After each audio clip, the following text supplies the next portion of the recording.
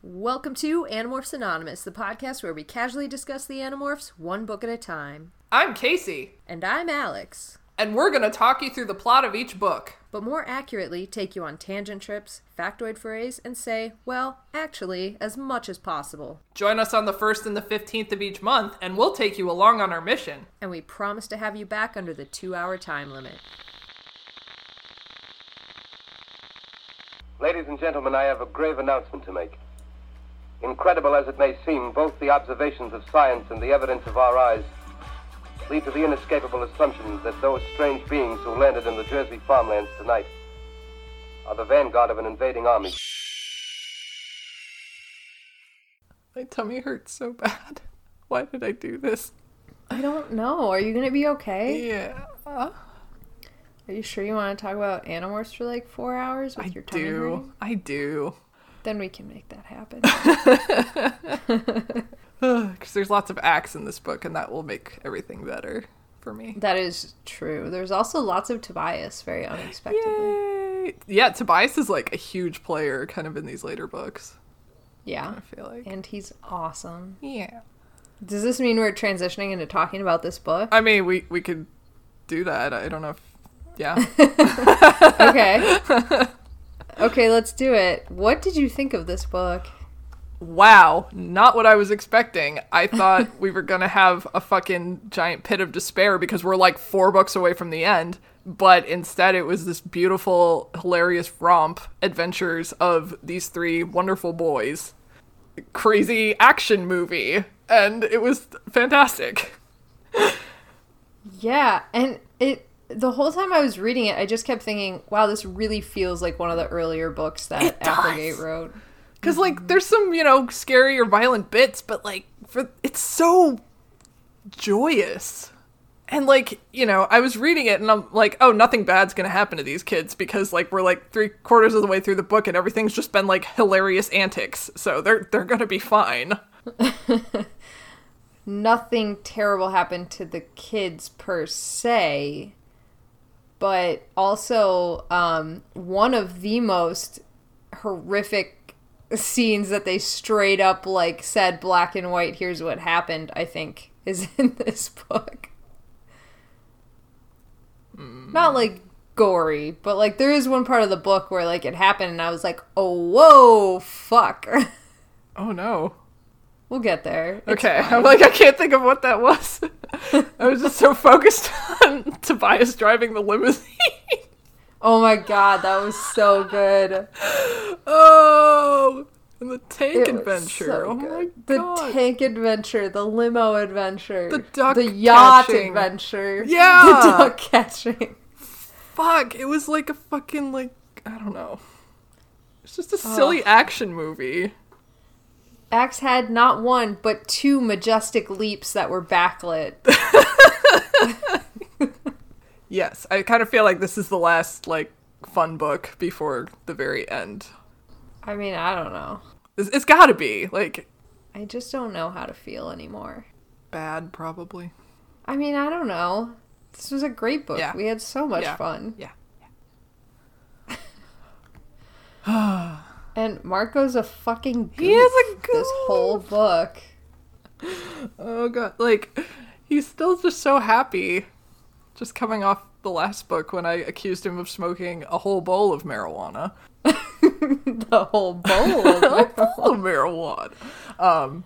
But, like, that continues, and it's just so, it's like, thank you, Lisa Harkrader, for this beautiful moment of levity in these trying times.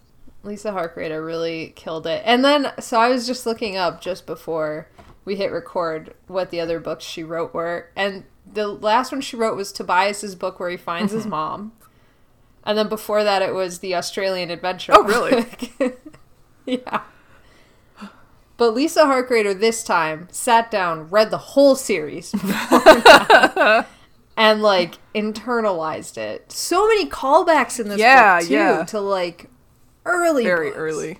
It was I great. loved it. I loved it so much. I had a lot of fun with this book. And, okay, I can't. We'll talk about it as we're talking about the series. I was going to tell you another favorite thing of mine, but it comes up pretty late in the game, so I don't want to give it away now. Yeah, so Lisa Harkrader, we both like this book. Do we want to have any first thoughts before Last first thoughts? Start? Last first thoughts. Nope. I'm ready Any to last relive the beautiful thing. Okay, let's relive this wonderful, wonderful book.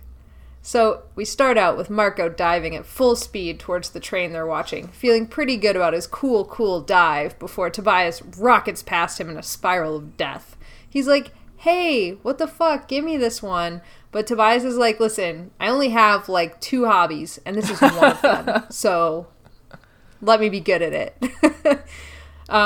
Marco kind of agrees at this point, and he's like, alright. So he turns his attention towards the train hauling tanks towards the city, where he very proudly says that he knows exactly what kind of tanks these are, which are M1s. I wrote it down later. I think they're M1s. But he knows this because he's played a video game about tanks for 1,000 hours. Tank Simulator. And so now he's a tank expert. TankSimulator.com. Yeah, he's just basically played a tank sim, and he's very much into these tanks from very early on. Good. They had all been looking into the sudden movement of these tanks for several days, but they could find no mention of it on any of the normal channels. The Chi didn't know anything. Marco doesn't think that this has Visser 3's calling card on it, but he's still like, I'm probably missing something here, before finally deciding it's just his normal paranoia, and screw it, he's just gonna go in and see what happens, in non-Marco fashion. So he dives, he lands on the train, his talons find a place to latch onto, he crouches down, pulls his wings in, and Tobias just basically does the same shit but way cooler. That's basically the premise of the entire opening part of this book, where they're both birds. Tobias does everything Marco does, but better. Poor Marco. I don't feel bad for him. Again, this is I was being Tobias' only hobby. Oh, okay, good. Poor Marco's fragile ego about how he can't fly as good. I also like that Tobias calls it his red tail spiral of death. He's thought about the name a lot. He named his maneuver. Oh my god. So Marco's like, hey, there should be people watching this train with these tanks. Why is no one watching this? Why is nobody here? This is very odd. And then Tobias goes well, I wouldn't say no one's watching us. And Marco follows his line of sight up to this red-tailed hawk that's leading this squadron of eagles and falcons, and they are flying in formation. So stupid. It's so stupid. Oh my god. I just read this, and my first thought was, oh shit, they used the morphing cube. And the second one was just you look like a raptor convention. Tobias said back in the day. And, throughout this whole book, it's just, these fucking people, these controllers have no idea how to do morph good. They don't. And, there's so many times where, they have, a jump scare, kind of, because they're oh, that could be a controller. And then it's not. And it's okay, so they're thinking, how they would do it, but, the controllers are so bad at this. Stormtroopers. They're just... They are. Oh, especially in the zoo scene, but we'll talk about that later. Yeah, I was just thinking that, and then thinking that other thing you said. Those two things you said, I thought both of those things. Okay. Oh, man. So once they see this fucking squadron of eagles flying at them, Tobias drops down to, underneath the tank, and he's hiding out where he can watch them but not be seen. Marco is kind of pinned in place. He can't hide underneath anything without drawing attention to himself, so he just kind of hunkers down in hopes that he wouldn't be noticed, and he's like, of course I am going to be noticed, it's just I'm doing this to buy time, I guess. I don't know. Tobias privately says to Marco, these guys are total noobs. They're flying into the wind, they're flying in formation, and they're going to be exhausted. These guys are idiots. And he's not wrong. Yes. So they watch as these birds dive and land on the tank while the red tail kited above them. And okay, I did love how much of this book they explained about the animals. It was back to that initial premise of we're here to learn about animals. So them talking about kiting, the way that they were talking about the ducks, it was awesome. I loved all of that part of this book. Yeah. So, anyways, yes, kiting. It was so good! And you mentioned earlier that this felt like an early book, and yeah, oh my god. No wonder I loved it so much. Yeah, that was like a big part of it. It was really good. Like if the ghostwriters were like this on throughout the whole series, Man. we never would have had a Helmicron rabies Or book. Jake is a man. Jake is a man.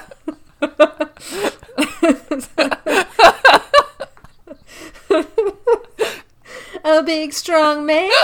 God, I hate that book. Sorry. So much. Anyway. Yeah, that's anyways, okay, so yes, they're observing the train cars.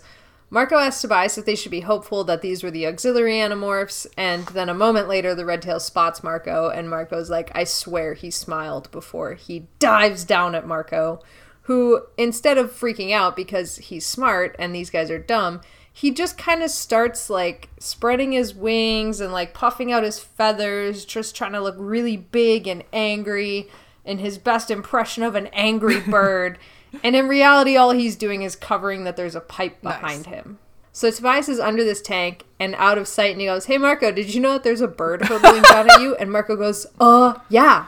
Oh my god, I love all of this Tobias-Marco interaction. It's so good the whole time. And Axe, too. Oh my god, so good.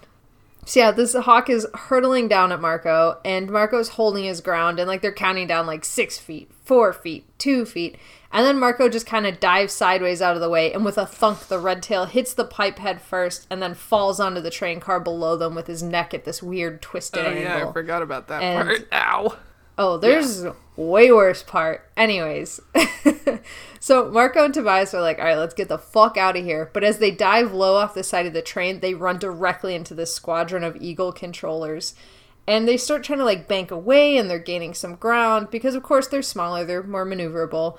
The best maneuver they do is they shoot between the rail cars and, like, the tracks and stuff. And the Eagles have no business getting under there. They are way too big to get through there. But then the Falcons start coming in, and they start, like, you know, dive bombing them and hitting them and actually landing some decent hits. And they're on this full-on dogfight with all of, like, I don't even remember if they said how many, but there is many, many, many of these birds.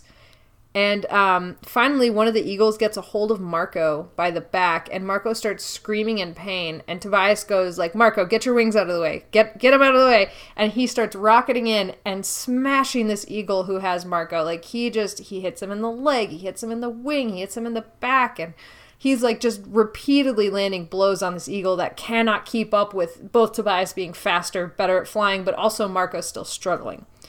So Tobias dives in, rakes him again, and finally this Eagle lets go, and Marco plummets to the train car below him and lands flat out on his back.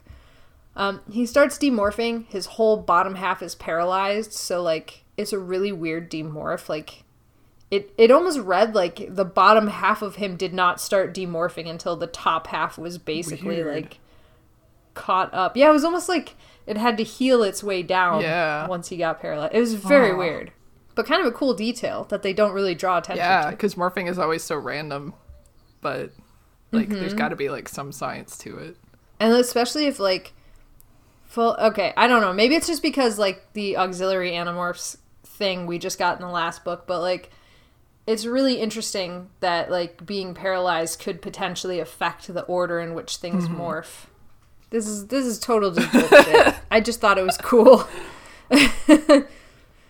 So he sees this Falcon lining up to dive at him again, and he wants to be fully human because if he's bigger, he can live through a bird attack. Better than if he's a bird.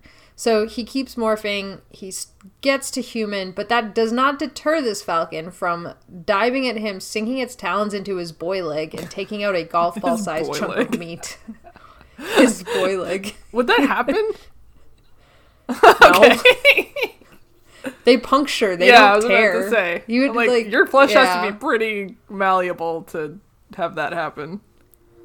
He has tissue flesh where it just, like, it comes apart at the barest hint. I don't like it. Yeah. I'm just reporting what the book said. There's no way that would happen. They would just puncture and then... Ouch. I mean, it would hurt. He's not wrong that it would hurt, but... What if it got stuck in his leg? I mean, moving that fast, it would probably just rip through, but... Yeah, I mean, it depends. Like, so for the reason they don't really get stuck is because that channel that they have on the back of their talons that allows the blood and stuff to pour out. So it's not just like it's a straight, thing, like curved thing going into the leg that it could potentially get stuck. But that channel is basically to prevent that from happening. It's to leave a little bit of airspace once it like punctures in and through, so that they have like they don't get suctioned in. Yeah. Also, falcons generally punch because they dove full on. Falcon punch. Yeah. So this thing had to slow down, talon his boy leg, and then fly off. And then Marco's like, basically like, fuck this, I'm gonna become Big Jim. And this is like the first time in how long he actually calls him Big Jim again. I loved this. Jim. Big Jim, Big Jim. So he morphs to Big Jim, and once he gets there, he's like, I'm gonna go ahead and just free up one of these tanks back here. Thank God I played Tank Warrior for 28,000 hours because I know exactly where the toolkit is on this train car because of the tank game. Whatever. So he goes to the front of the train to grab this toolbox that he knew was there because of Tank Guy game. And then he breaks open the lock. He grabs a bunch of tools, just kind of tosses them aside like, here's a pickaxey thing and here's a big stabby thing. And that's literally like... That's not me not knowing things. That's how he narrates this. What are tools? We just don't know. That's basically what he did. He's like, here's a shovel. I do not need this. Like, here's this axe. I do not need this. Here's a stabby thingy. I do not need it. Like, it was awesome. And then he grabs a sledgehammer and he takes it with him because he's like, fuck yeah, we're going to go fuck it up, get this tank.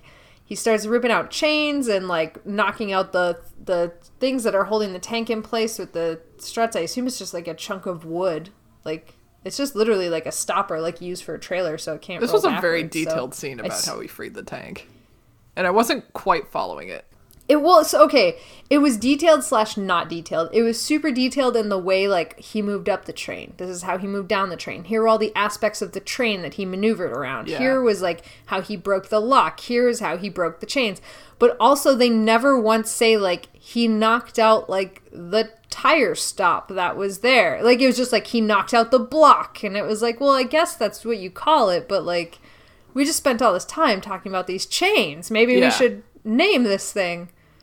And as somebody who wouldn't buy a tire stop and would just use a block of wood like a normal human being, I too would call it a block. So I don't know what it's called now. Couldn't help you. I'm so sorry. Couldn't help you. But so he like sledgehammers these things out. He basically just gets a bunch of the chain part like ripped out and like unsecured so that there's like room to maneuver them, and then just like slides them off the tank is what generally happens.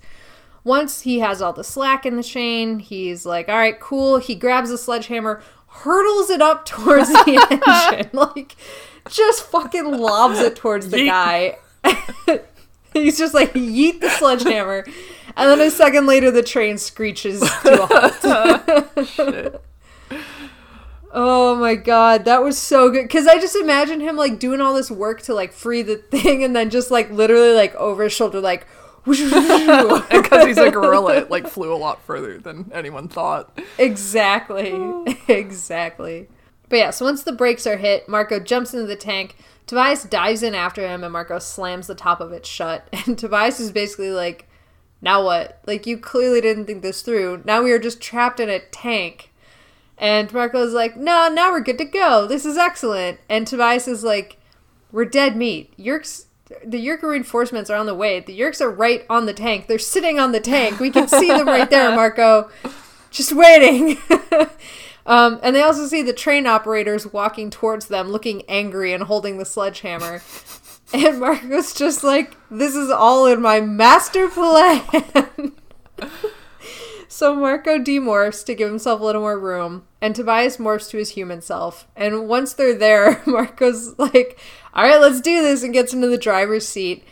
And Tobias is just like, so we're taking this thing for a joyride. And then he grabs a helmet off the wall, and he's like, I should probably put this on. And Marco's like, you should, because that wire leading to the front of your helmet is a microphone, and it's also a headset in there. And Tobias is like, great. I feel like Britney Spears with this thing on. And Marco's like, unfortunately for me, you don't look like her. Ah. Wow. I just like, okay, this led me into a spiral of thought where I actually had to like stop reading because I realized how right Tobias was, that Britney Spears is one of the few people I think of that always has that little boom mic. Yeah. Like, I'm trying to think of other singers that like have that a lot of the time, and I can't think of a lot. Is it like, would you say it's like iconic to her? I don't want to say that because like other people use it. Right. But like, yeah. There's an association there. There's absolutely an association I have that, like, Britney Spears she has that boom mic a lot. Was she known for, like, lip syncing on stage? Because I wonder if that has something to do with it. I don't know. I feel like maybe, didn't she have some big scandal on some, like, late night TV show where the music went out and she was totally off? Oh, no. Whoops. That might not have been her, but it might have been her. I mean, to be fair, like, I can't understand, like, people who can dance exuberantly for hours and also sing at the same time. That just seems insane to me. That's true. Only the Spice Girls can do that. Yeah. Like, I would almost forgive somebody for lip syncing if they were just dancing all the time. Apropos of nothing, but when I saw Panic at the Disco last winter, I don't know when it was, but anyway, he was doing like 17 songs in a row, running around stage and like real singing at the same time. And I was like, Brendan, take a break. Oh my God, drink some water. Are you okay? Like, Jesus. That's intense. Maybe cocaine. I just keep thinking of like Flogging Molly, where they would do one song, take a 20-minute break to just like talk about fucking Ireland and drink an entire beer, maybe a beer and a half, and then like do one more song. Oh my God, that's cool. That's like in my mind how you do the perfect concert, right? One song, 20 minutes, 2 beers. Second song, another 20 minutes, 2 to 3 beers, one more song. Just keep doing that. Like until the 3 hours is up. Or until whenever you feel like it, stopping. That's true. Their concerts were always very long. But the other thing that always happened was, this is so bad. I've loved them for so long, and yet I cannot remember the guy's name. But like, he also does this thing that always blew my mind, where like they would just riff mid-song for like 10 to 15 minutes sometimes. Yeah. Sometimes dive into a completely different song and then back to the original. And that always blew my mind. But then they drink like 3 beers. Oh my God. Oh. So anyways, that I think is the way to do it. And the extreme opposite of that is Pentatonix, who just sang only with mouth words and danced not super exuberantly, but somewhat. Yeah. And then they would be like, they would go for a while, but then like take a break. They'd be like, we'll let Kevin play for a little bit, do a cello, because then we don't have to sing. Kevin, go do a cello. Kevin, go cello. And then cello, you have a bass. Okay, good. Yes. Perfect.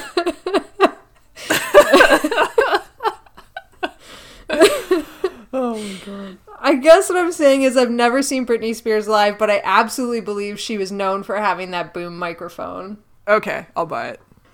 Tobias gets the headset. This is very important. He does not look like Britney Spears, but he feels like Britney Spears, and that's really all that matters because it's Tobias, bitch. Another guy can do it. It's Tobias, Marco bitch. So Marco's like really talking up this tank video game again. Like, Tobias, I can do this. I'm positive I can do this because I have played the video game.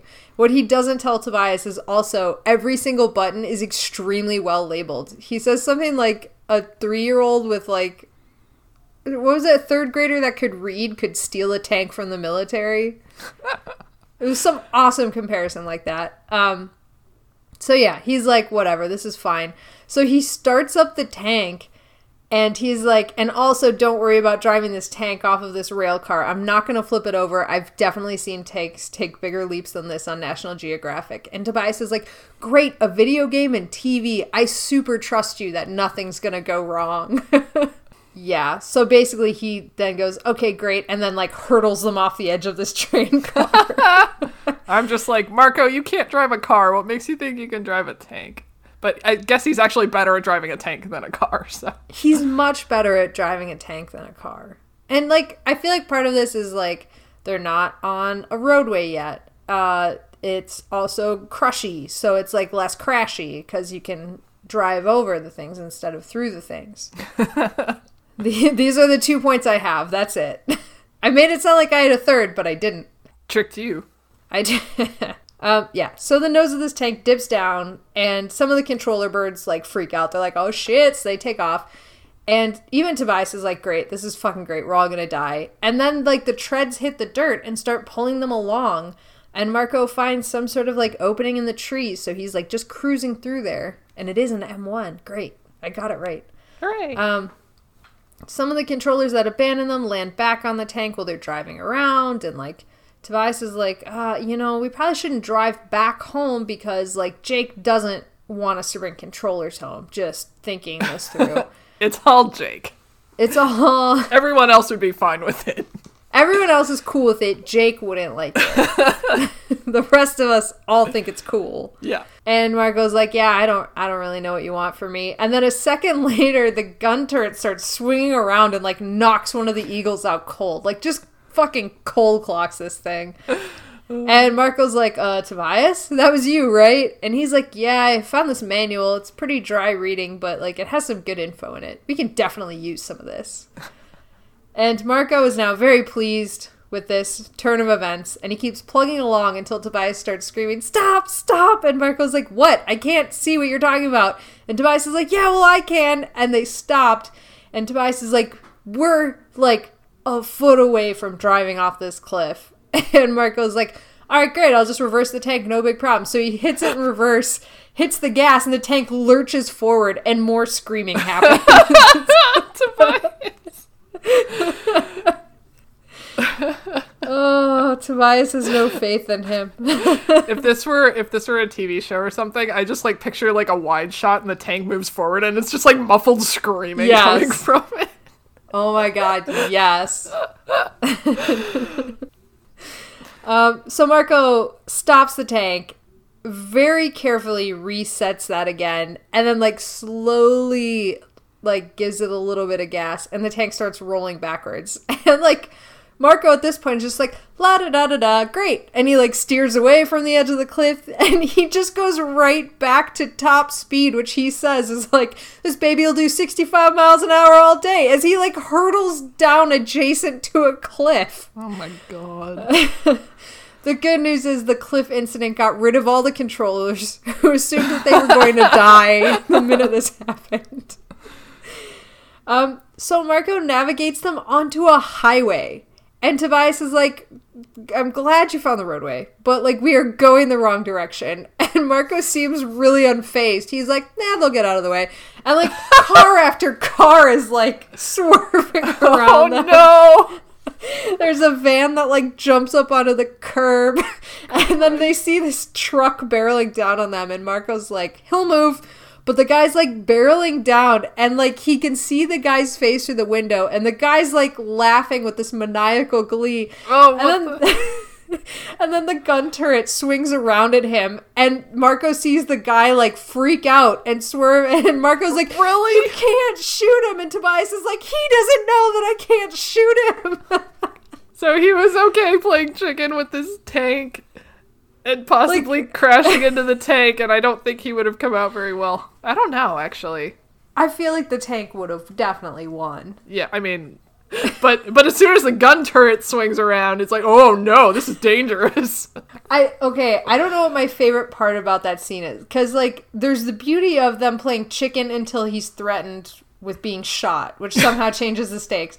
There's Marco not being willing to, like, get off the highway the wrong direction. But then there's Tobias swinging the gun turret around and Marco saying you can't shoot him, and Tobias going, he doesn't know that. Like, that interaction to me was just beautiful. This whole scene is just so delightful. The next scene, also delightful in a very different manner. That was a really long mission. Yeah, and they stole a tank, which is like...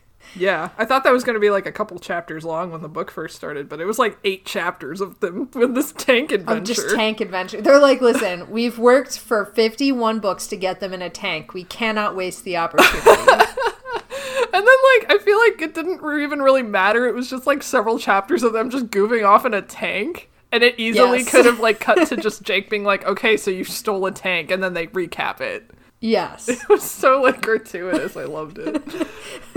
I'm so glad we got to go on tank adventures. Tank adventures with Tobias and Marco. And, like, Tobias's dry wit through the entire thing. And I was complaining that Marco and Tobias don't have enough, like, goofy friend time. And I got what I wanted, so hooray. You did. You did. Okay, let's go to this next chapter, because, like, the first 4 sentences I just want to talk about.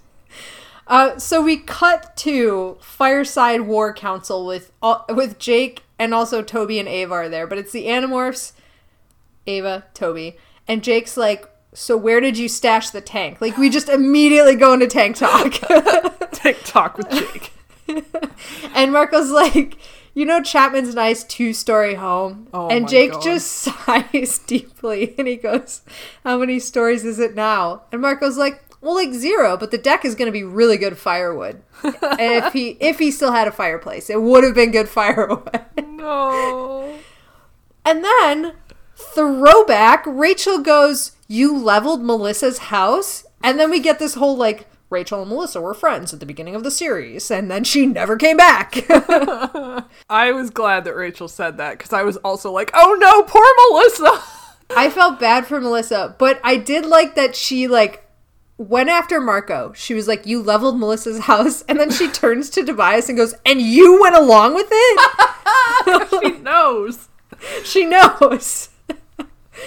And then Marco goes, calm down. Nobody was home, not even Fluffer McNutter. And Rachel goes, it's Fluffer McKitty. He's back.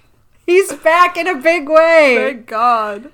Thank God he's here to save us all. I missed him so much. And then Tobias, in the ultimate, I will reassure my girlfriend who's upset, he goes, your friend's fine. She's just homeless. It's no big deal. Oh no! It's like definitely set the tone for the book. Like, dear fucking God. It's like everything is shit, but hey. Whatever, YOLO. It's still a tank. It's fine. Oh my God. Yeah. Especially after, like, the Cassie book that was, like, shit. Just... oh my God, so, like, awful. Everything was super well thought out. This one is 8 fucking chapters of driving a tank around. Oh, I needed this. This is the book I didn't know I needed. Also, Champ is there. Yay! Champ is there. They are petting him. Yay! Tobias, in particular, loves this dog. Good.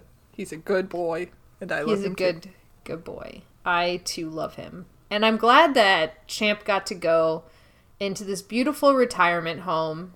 He wasn't, like, sacrificed, like, oh, we have to leave the seeing eye dog. It's like, we also evacuate the seeing eye dog, and now he just gets to play Frisbee all day. I don't know how they got him to the Hork-Picture Valley, but I don't care. It doesn't matter. I hope they carried him on their backs for 15 miles. I know, because it's like, okay, they would have been hawks and they would have just flown there, but, like, what about the dog? They're like, we're bringing the dog with us, whatever it takes. I don't care what we have to do. We gotta get this dog here. We gotta do it now. That's the kind of people I respect. Me too. Gotta bring the dog. Too. I hope it was like at the end of Warhorse where like he finds his horse after all this time. He's blinded. He describes this horse, which again, the blind thing. Oh, crossover. Animorphs and Warhorse. Ooh. So he describes his horse though, because he's like, I know that's my horse. I raised him. He's my beautiful horse. And then they're like, we can't bring your beautiful horse home because we don't have the funds or something. I don't know. I don't really understand why they couldn't, but like the big army guy said, we can't bring your horse home. So everybody just like pooled their money to pay I almost said tuition.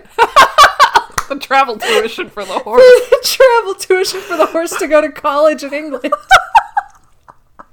I'm going to horse school. Thank God I write down what happens in these books, because can you imagine if I was just describing this from memory? Like, here's what happened in the book. The horse had to go to a horse school in England.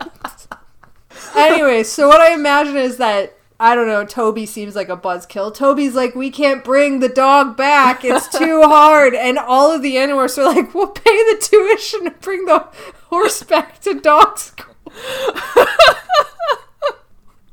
I'm crying. Oh no. Now I want to watch Warhorse again. Me too. Okay, I know that a lot of people shit on that movie, but it's a really good horse, guys. It's a good horse. And Tom Hiddleston's in it. Is he? Yeah. I think. I only remember the horse. Good. That's all that matters. It's called only Warhorse, remember- not War Tom Hiddleston. Would you watch a movie named War Tom Hiddleston? Everything hurts when I'm dying. Oh my god. Oh my god, I'm crying so hard. I do too. Oh my god. I feel like Marco just drove a tank through my sanity. Let's just take this to Depression Town. So Oh yes, oh god. Tobias says his homeless line to Rachel, which is very bad. Tobias, that was a very bad thing you said.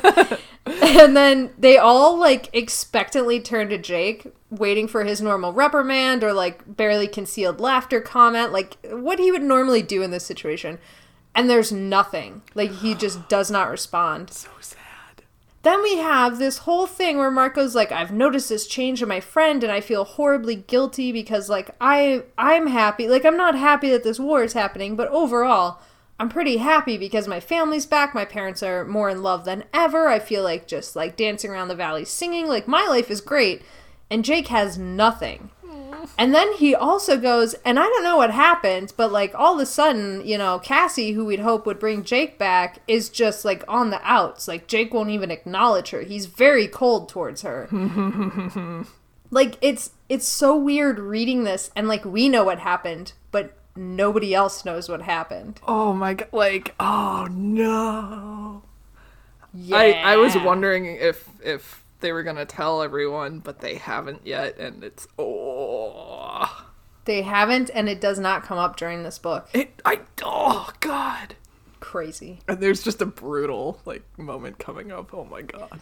Okay, so Toby then asks, what information did you get on this mission? And Marco just says, well, all we know is that the trains were being moved by the National Guard, at least the regular uninfected National Guard, and that leads into this whole conversation about, like, okay, is there an infected National Guard? Is that possible? And they turn towards Ava, and she's like, when I was still a controller, there was no plan for this. So an uninfested National Guard is probable right now, because if there was a plan, I would have known about it, and also it would take months to enact, so if they had started this plan, it still wouldn't be complete. And Jake goes, okay, let's make some assumptions that they did do this plan, this is what they're moving towards, and we're kind of viewing the very precipice of where they start to infest all of the people. Like, they're in stage 1 of infesting the National Guard.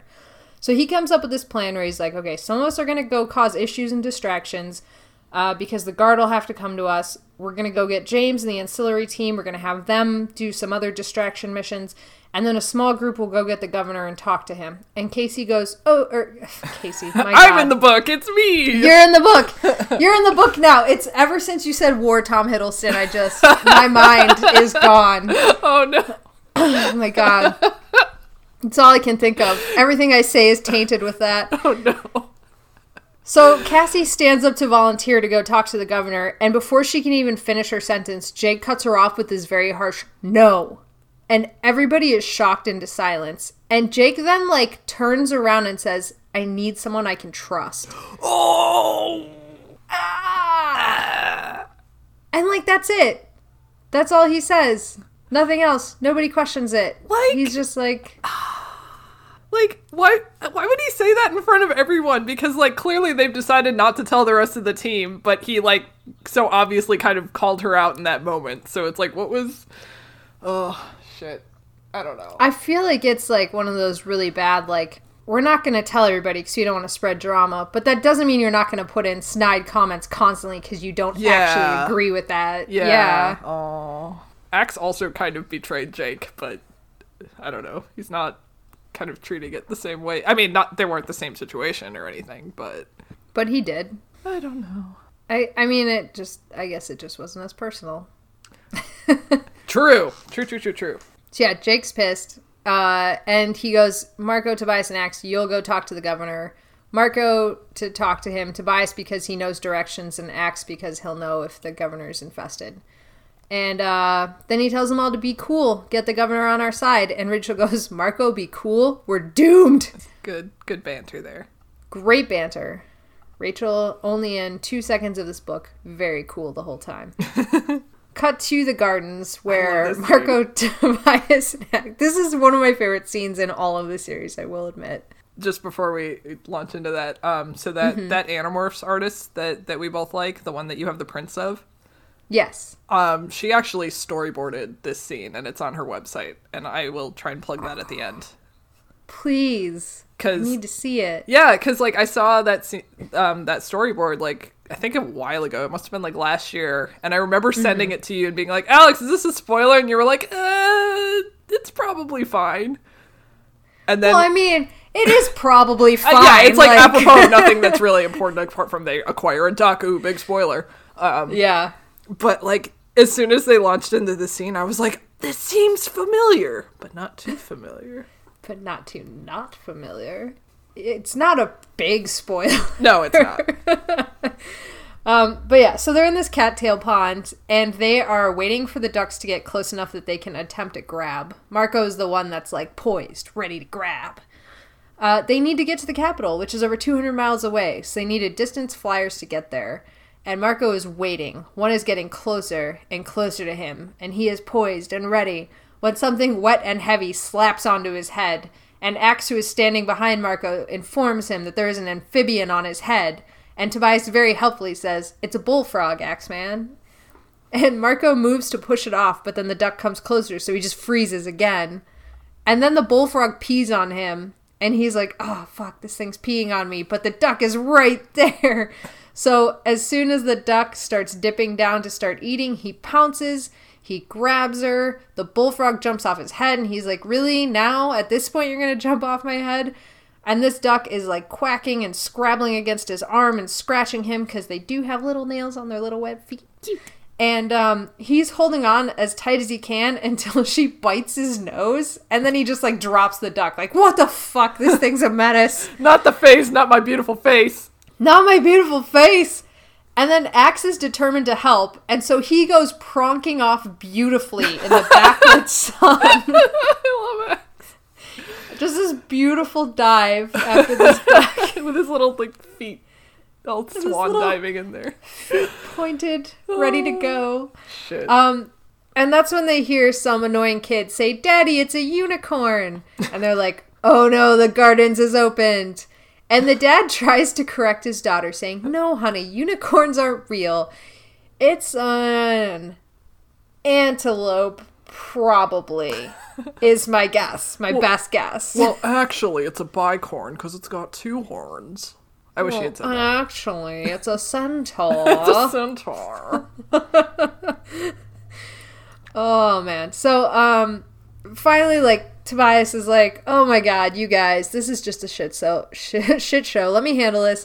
So he just goes and like expertly lands on top of this duck and pins it down and starts acquiring it. Thanks, Tobias. And then, thanks, Tobias. You could have just done this from the start. I think he wanted to just watch Marco flop about. Well, that's probably true. And then he saw Axe's beautiful swan dive and was like, "Now we have to get down to business." To acquire the duck. Did they send me geeses when I asked for ducks? We did it. We did. We made a song. So yeah, Tobias gets the duck, and then Marco grabs it, and they're passing it to Axe when somebody screams, "Andalite!" And they see a woman pulling out some sort of a gun. So they dive back into the cattails, and Marco is handing off this duck to Axe in some sort of sad water relay race with a duck. He's just like football carrying it. Yeah, He, like, and then like passed. passing it. Here, take the duck. Poor duck. Man, poor duck. He was just trying to live, just trying to do its dabble. It was, and it got grabbed. But yeah, the water beside them is vaporized, and then like a dart whizzes through the cattails, and it's a tranquilizer dart. So there's a lot of shit happening right now. Jeez. And then controllers start like splashing into the pond after them, and some of them start morphing. So one starts going to a leopard, and the other one goes to an eagle, and Tobias is like, I got the eagle guy, I'm out. And Marco starts complaining that he liked it better when he was the only one that could do this. Ugh. Every time a controller morphs from now on, I just get so mad at Cassie. Yeah. I'm like, damn it, Cassie. That's the thing. It's like, even if you're not immediately mad at her, every time this happens, it's like, are you fucking kidding me? But like, the other thing is, did Visor 1 just let anyone have the morphing ability?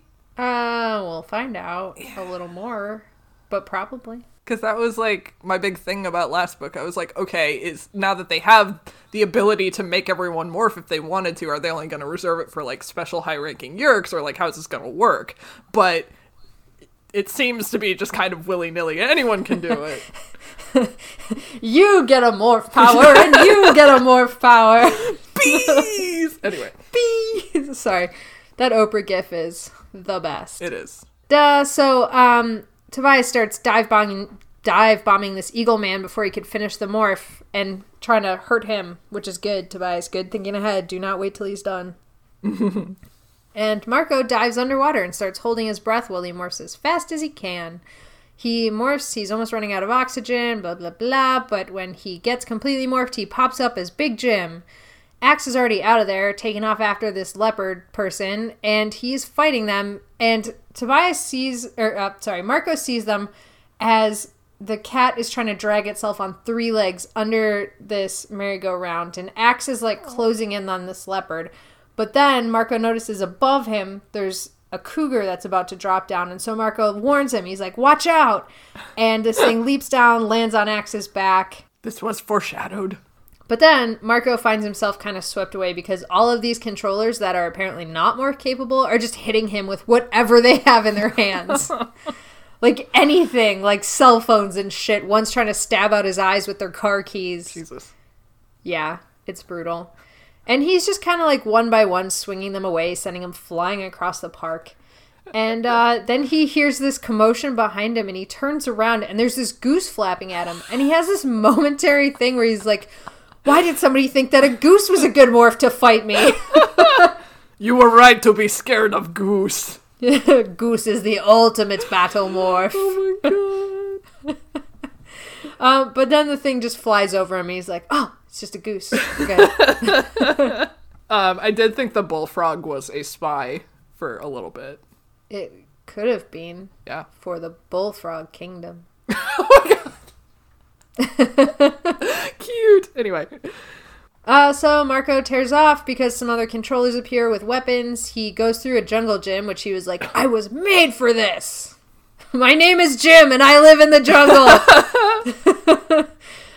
So he climbs up to the top of this thing in 15 seconds flat, which like I was just picturing like a small children's park and I was like, that's a really long time, but then realized this is a large structure. But yeah, it's fine. And then he's distracted because he can see above him that Tobias is locked in aerial combat with this eagle. And he sees Tobias get hit and just come plummeting to the tracks of the roller coaster with one wing completely useless. And he starts screaming for his friend. And Tobias hits the track and is laying there like barely moving. This eagle is lining up, getting ready to dive. And on the other side of him, there's this train car clacking to the top that's going to run him over. So his friend is basically doomed unless he can get off these tracks. And so he's screaming, Tobias, move! But he's watching, thinking Tobias is too injured and weak to roll off the track. The eagle dives down at him and is just about to hit Tobias when, wham, the roller coaster hits the eagle and all of the blood and gore and feathers go spraying over the park guests who are riding the roller coaster. Ew. And lots of screaming happens. Oh my god. It's like when Fabio hit the seagull, only worse. Yes! I was thinking that too. Or have you ever seen the video of the guy that hits like a pigeon during the roller coaster and it like gets stuck on it dies. This thing dies. Yeah. Yeah, sure it's not good. Anyways, this is the part where I was like, this is like one of the gorier black and white death scenes of a controller we've ever seen. Yeah. Like, he just gets fucking lambasted by this roller coaster. For kids. Yeah. In all that chaos, a red tail drops through the tracks and then takes off perfectly fine. And Tobias is like, I stole your insane death fake-out idea. Super cool. Nice. I love the friendship. Nice. And Marco's like, can gorillas have heart attacks? Do you know if gorillas can have heart attacks? Because I'm having a heart attack right now. Oh, I love that. I do too. And then they're like, okay, this was all great. Where is Axe? And at that moment, they notice that high above the park, one of the tram cars that like does those high tours is like just rocking and like getting completely going nuts. And the door swings open and Axe tumbles out with a cougar attached to his back. And Axe immediately starts morphing and shrinking, and the controller just starts panicking, screaming like, no, no, no, as it's falling. And Axe is getting smaller and smaller. He makes it to Duck, and the controller just plummets into an exhibit. And it turns out to be the Siberian tiger exhibit. And they don't see what happens, but they just hear lots of angry cat noises. Oh god, dust clouds. Like dust clouds. Paws and tails like sticking out of it. There's no way that controller lived. Yeah, that one's super dead. There's 2 super dead controllers in this scene. Yeah. This is when I was like, these controllers fucking suck. Yeah, they are like stormtroopers. But yeah, no matter. They're just gonna continue on with their day. They're like, that'll keep him busy for a while. That'll learn ya. That'll learn ya. I did appreciate that line. So Marco's like, well, let's become a duck. And I wrote, the morphing sequence went swimmingly. Oh, nice. But what really happened was he fell over and had to balance himself on his face while his legs moved further back on his body. Oh, shit. Oh, which was great. And he keeps making comments like, this is super comfortable, as his face is mashed up against the ground. So he makes it to Duck and he tries to quack, but it sounds really lame. And he keeps trying. He's like, I'll get that quack one day. And Tobias is like, now listen, Marco, I know a thing or two about birds. And if I know anything about birds, I know that male ducks aren't very good at quacking. And it's like, Tobias, what does that mean? What does any of that mean? I just took it as like an animal fact that they kind of shoehorned in. But it absolutely was that. But it was just so funny that Tobias is like, I know a thing or two about birds. It's like, you've never interacted with a duck before in the entire series. Well, why are you now giving me duck facts? Well, not on camera, but like maybe there was a pond near his meadow and he like watched ducks or hunted ducks or something. Maybe that's just something he does during the day, is like watch ducks. Oh, like a little old man. Yeah, he just sits on his park bench and he like feeds the ducks. Anyway.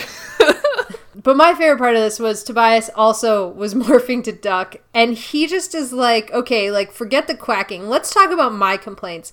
Why are the legs so far back? This configuration is so dumb. And then he's like, Marco, look at my butt. And Marco's like, no, I don't want to look at your butt. And he's like, look at my butt. Every time I take a step, it's so stupid. It's up and down and back and forth. This is the worst. And also, look at this bill. Look at my face. What is this? Going on?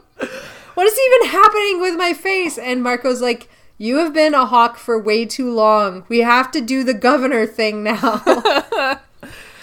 I can't imagine what a bitch fit he would throw if they morphed like a loon or something, because their feet are even further back. I can't even walk. Yeah, they literally like can't walk on land. Fool. Man. That was cute though. I loved that. It was adorable, and again, the butt talk was very much like an early book. Look at my butt. I don't look want at my to. butt, Marco. But look at it. Oh, that was cute. Do female mallards have the little curl? I forgot. I believe so. Cute. Marco will not look at Tobias's butt. So they take off, and immediately everybody's like, whoa, ducks fly pretty cool. Like, we just launched straight up in the air, and it was awesome. And then they spot some seagulls who are flying towards them, and they start getting tense, like, oh god, are these controllers? Like, let's get ready, what are we gonna do? And then the seagulls veered off, and they find an empty packet of Fritos, and they watch the seagulls start fighting over this packet of Fritos, and they're like, okay, great, they're just seagulls, it's fine. They decide, like, okay, well, the three of us are pretty conspicuous. Let's join a flock of other ducks to, like, as cover. I mean, so I've seen just 3 ducks flying together before. I see 3 ducks flying together all the time. Yeah. But, like, who am I to argue about these ducks? So they join this flock of ducks. They're like, this is great. We love them. This flying is so amazing. They start talking about, like, why didn't we do this forever ago? We can fly all day. They're so good at flying. We're not tired at all. And so they just keep marveling at that until mid-morning when they take a break, and then they continue on towards the Capitol. When they get there, they see the huge domed building, and, like, Axe just loses his fucking mind. He's like...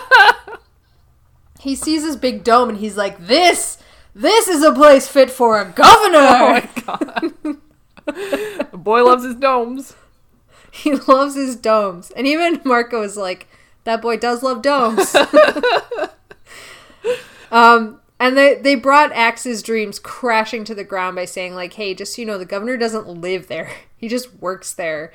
At which point they're like, oh, it's Saturday. The governor is probably not there.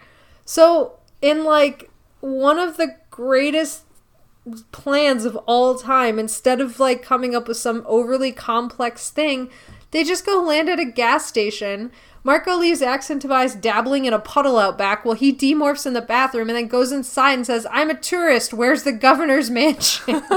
Like, don't overthink it, just ask, whatever.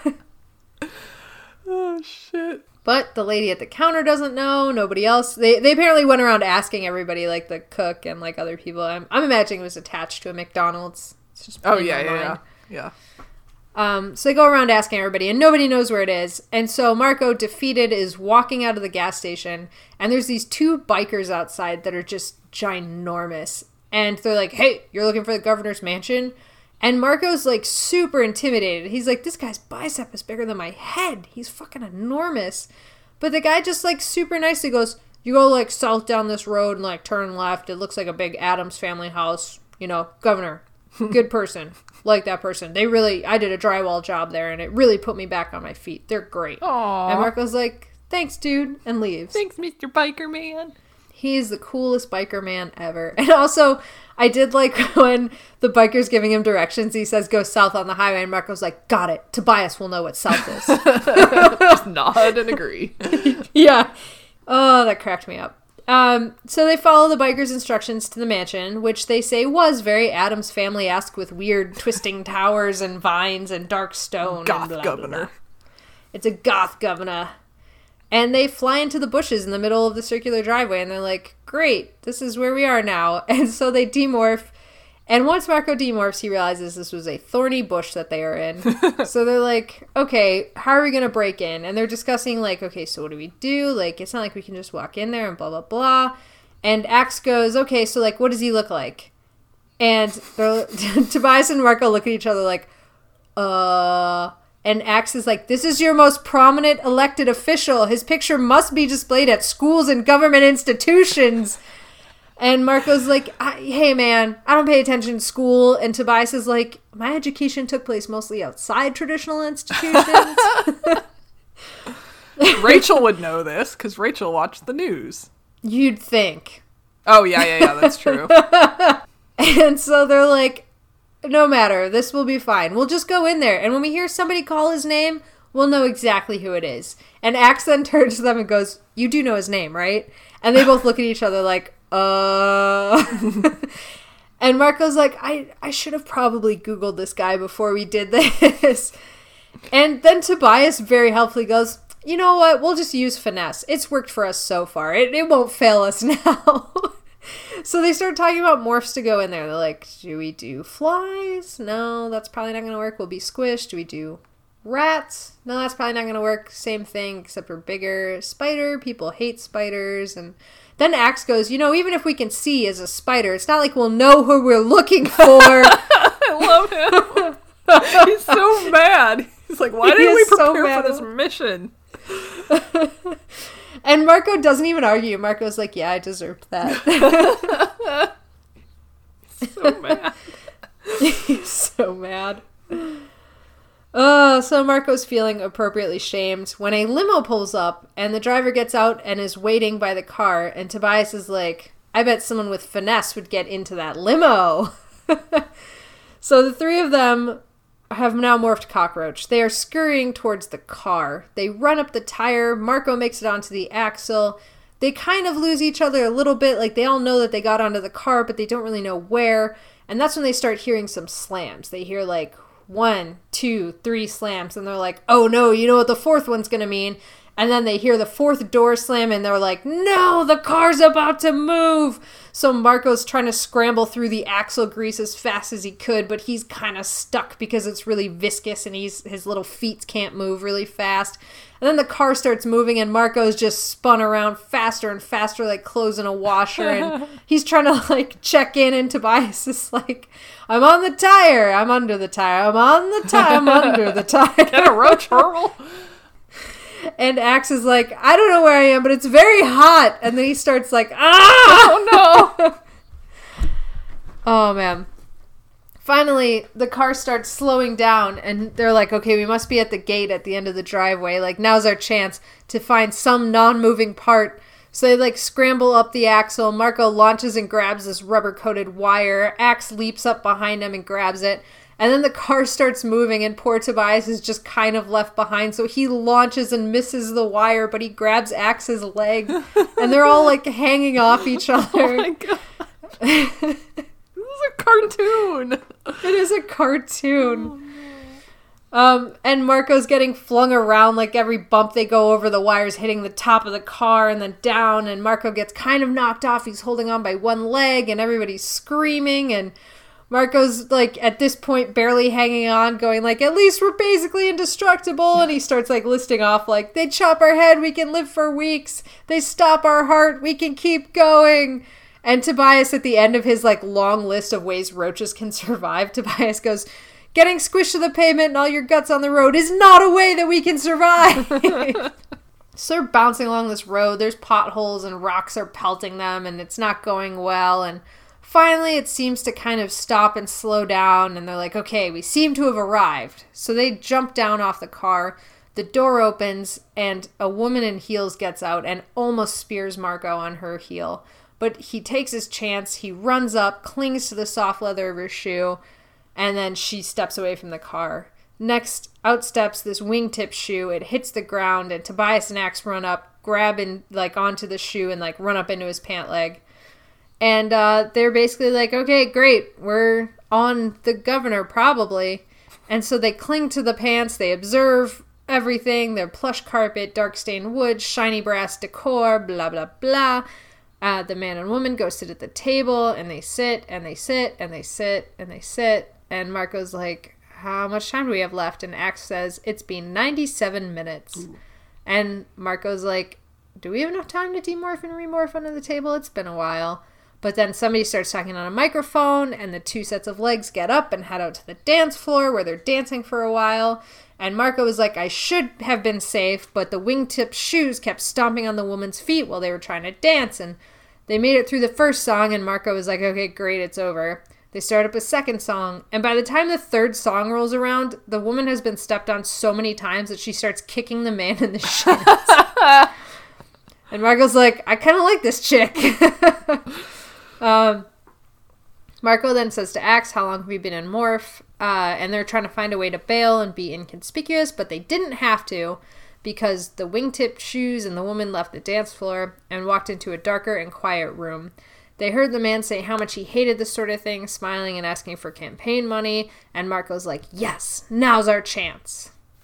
So, Marco starts demorphing, and he lets out this general thought speak notice saying, Governor, don't freak out.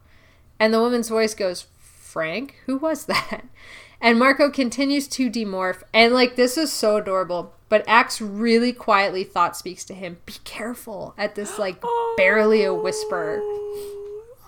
I thought it was so cute. I love it. I love it too. Once Marco gets to an easily visible size, he realizes that there's 2 plain shoes guys in here that he spotted that have their guns drawn on him. And he asks the governor to call them off. He's like, don't shoot. And he's looking towards the handsome, tall man with the chiseled jaw and the good looks who's dressed impeccably with the wingtip shoes. And he notices that the woman that he's with is this larger, frumpy, plain woman with like a gray dress and gray hair. And the woman goes, yes, I am the governor. Ha! And Marco immediately thought speaks to Tobias. He goes, I won't tell Rachel if you don't. What a twist! So Marco is like begging as he's demorphing. He's like, please don't shoot me. This is fine. It's good. We're the good guys. It's fine. And once he is a boy, he's like, he looks at the governor, who he now realizes is the woman, and he goes, you need to listen to me. I have to tell you things. I need your help to save the country. No, the world. And she makes some comment about like, oh, flattery will get you everywhere. Go on. And Marco then gives Axe and Tobias the clear to demorph, and he notices that one of the 2 plain shoes guards isn't flabbergasted at what's happening. He's angry. And Marco points at that guy. He says, that guy, he's going to shoot me, and then he's going to shoot you, and then your husband. We got to watch this guy. And the governor tells the second guard, like, watch him. So the second guard trains his gun on the first one. And we learn that that guard who has his gun trained on the angry one, his name is Collins. And I'm going to call him that because guards 1 and 2 is very confusing to me, and that's what I had to write for a while before I remembered his name was Collins. Collins. Good Collins. Good Collins rhymes with cool in a way. They both start with C. Doesn't rhyme. Once the second guard notices that what is emerging from a cockroach is a blue Sencha creature, he yells, Andalite, and he goes to shoot, but Collins has already reacted and knocked the gun up so that the shot goes wild and goes into the ceiling. And then Axe knocks out the guard with the flat of his tail blade. The first one grabs the gun from the guard that's knocked out, but in doing so, he winds up stepping on the governor's husband's shoe, and he gets really angry and starts, like, wiping at his shoe, like, what the fuck? Be careful, Collins. So, are your controllers just completely incapable of not screaming Andalite? Yes, that is their greatest Achilles heel. Yeah, I was like, is this just a completely involuntary tick? They've just got to. They just got to, no matter what. They've just got to. They just have to announce Andalite if there is a visible Andalite. It is their curse. It's their curse. So, Marco's like, okay, Governor, we're going to tell you. Hey, Governor. Sorry. We're going to tell you a story, but it's going to take a while. And she turns to her husband and says, go back to the charity ball, tell them I'm not feeling well and I won't be coming back. And then she goes, and Frank, tell them nothing else. And he walks out of the room, and Marco's like, as soon as he leaves, Marco's like, wow, this guy hasn't reacted at all. And he's like, oh, fuck, that guy's a controller. And so he goes, okay, shit's about to go down. We need to get the fuck out of here now. And then the door bursts open. The governor's husband walks in with like 4 kitchen staff all holding Draken beams.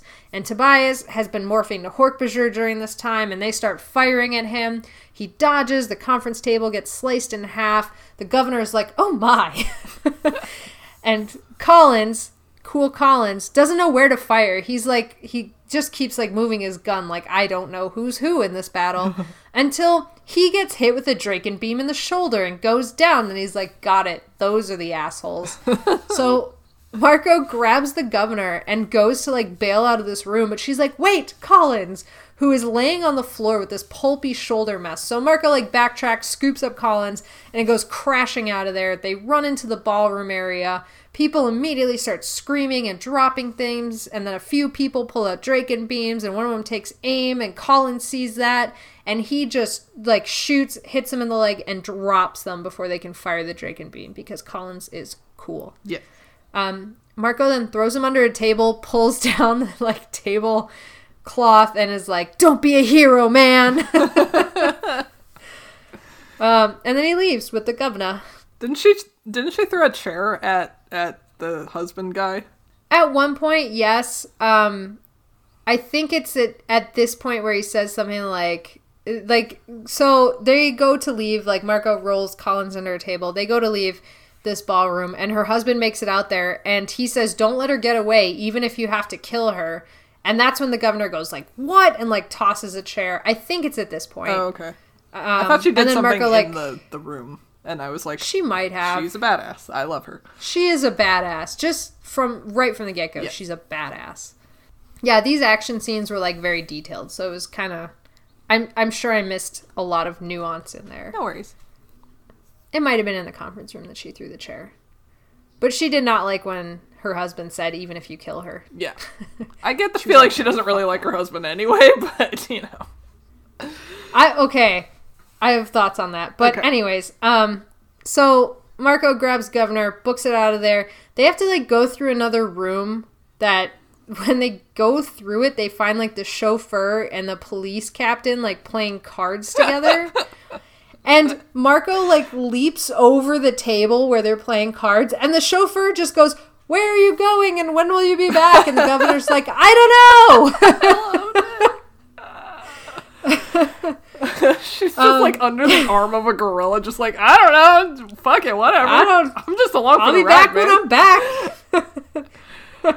Oh, it's so good. She's so cool. I love her. I love her too.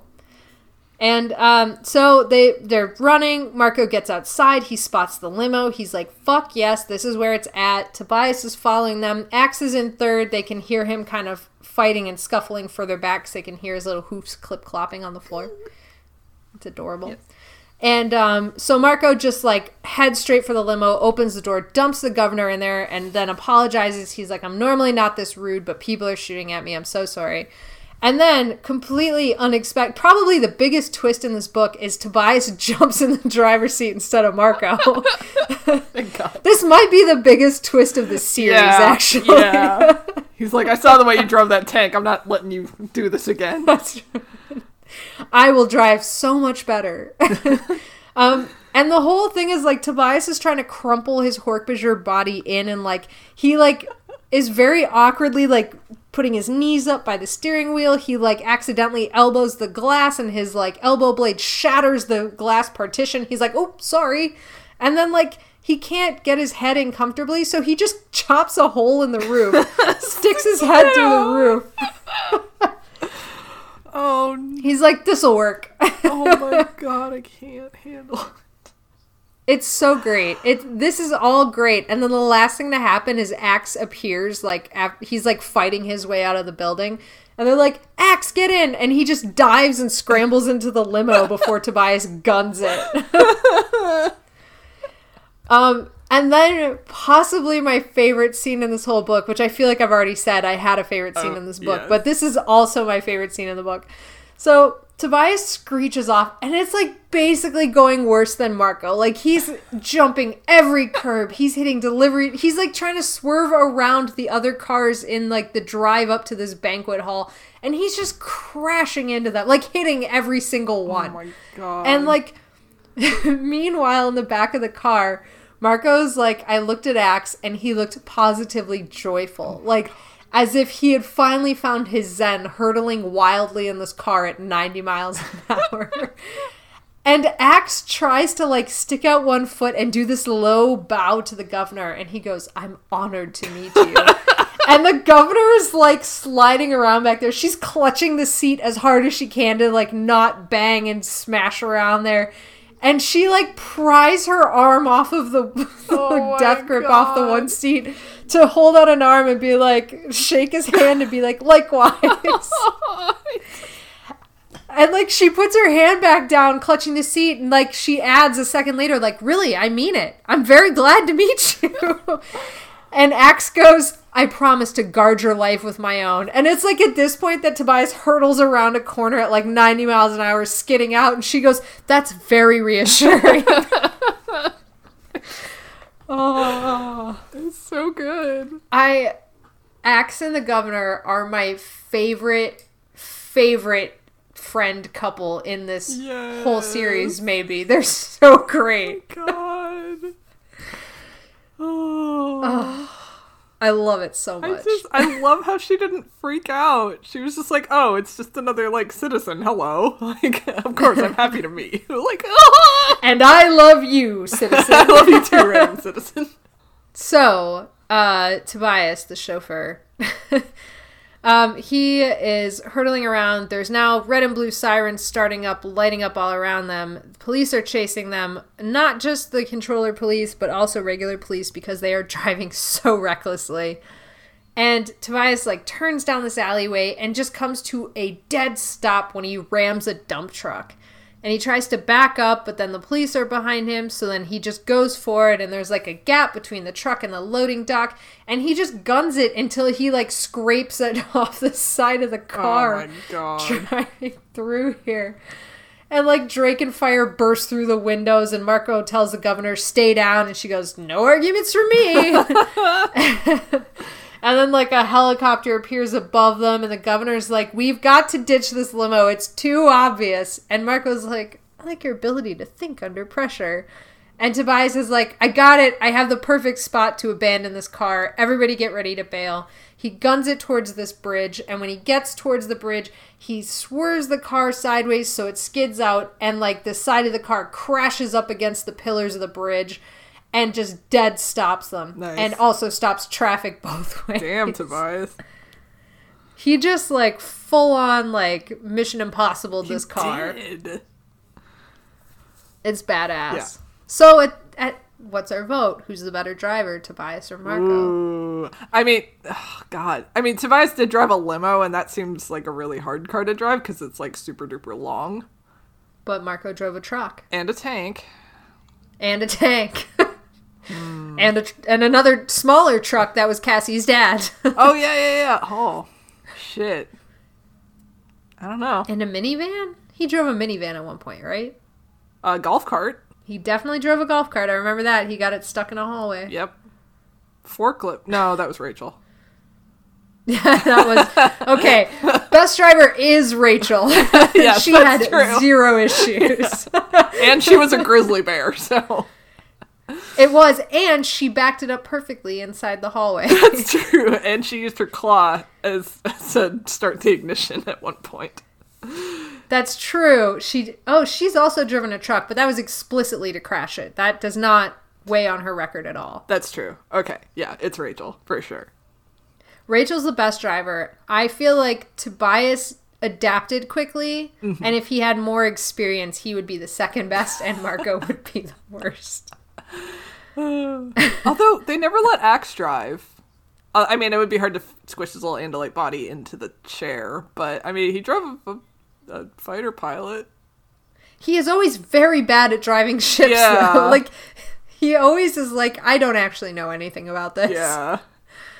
He'd probably complain about the car controls, be like, this is all very rudimentary and ancient and ugh. These were built for hands that were not like mine. Yeah, so, anyways, Rachel's the best driver. I'm glad we got that out of the way. Yes. It wasn't the initial question, but I'm glad we solved it.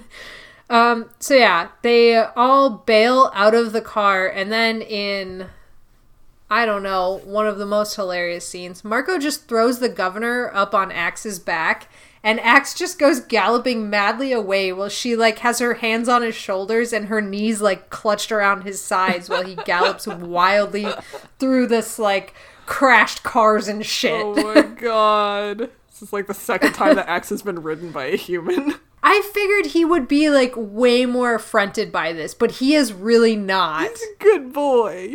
Yeah, I mean, I'm just saying, if I were him and, like, somebody was like, I'm gonna ride you like a horse, I'd be like, well, like, you should ask first, maybe. Yeah, it's like, I don't know if we're comfortable enough as people. But he did, like, pledge his life to her, so. That's true. They are now entwined. Soulmates. Soulmates. They are soulmates. So, Axe is running. Marco is jumping over all these crashed cars, and, like, we just get these little vignettes of, like, people that are, like, shocked to see him, or, like, an overturned car he leaps over. One guy has, like, the tiniest little dent in the bumper of his Jeep, and he kicks the tire angrily and gets on the phone with, like, I assume his insurance people, but then, like, Marco leaps over his head, and he's like, what the fuck? What the fuck? all the while, police officers are shooting at them, and there's, like, dragon fire and bullets, and then a police officer gets on the bullhorn and is like, hold your fire, they have the governor, and this bridge is full of innocent people. And Marco's like, that guy's an uninfested cop. And unfortunately, none of the controllers listen to him. They just keep firing into this tunnel. However, they're pretty close. Not tunnel, bridge. I kept thinking it was a tunnel. It is a bridge. But as they got close to the other end of the bridge, unfortunately, the helicopter had found them again. And Marco's, like, looking around, like, is there anywhere where we could escape? Like, any way out of this? And he spots a yacht that's, like, going underneath this bridge.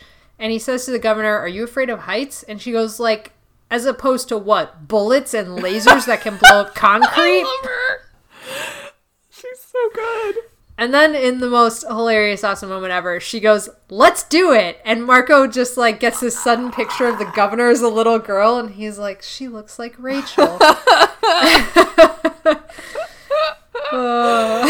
Oh my god, so good.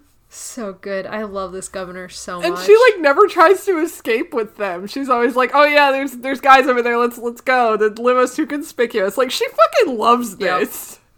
She does. She's like, this is what I've been waiting for my whole life. Marco has to shake away this image of her as a Rachel child before grabbing her and then the Rachel child.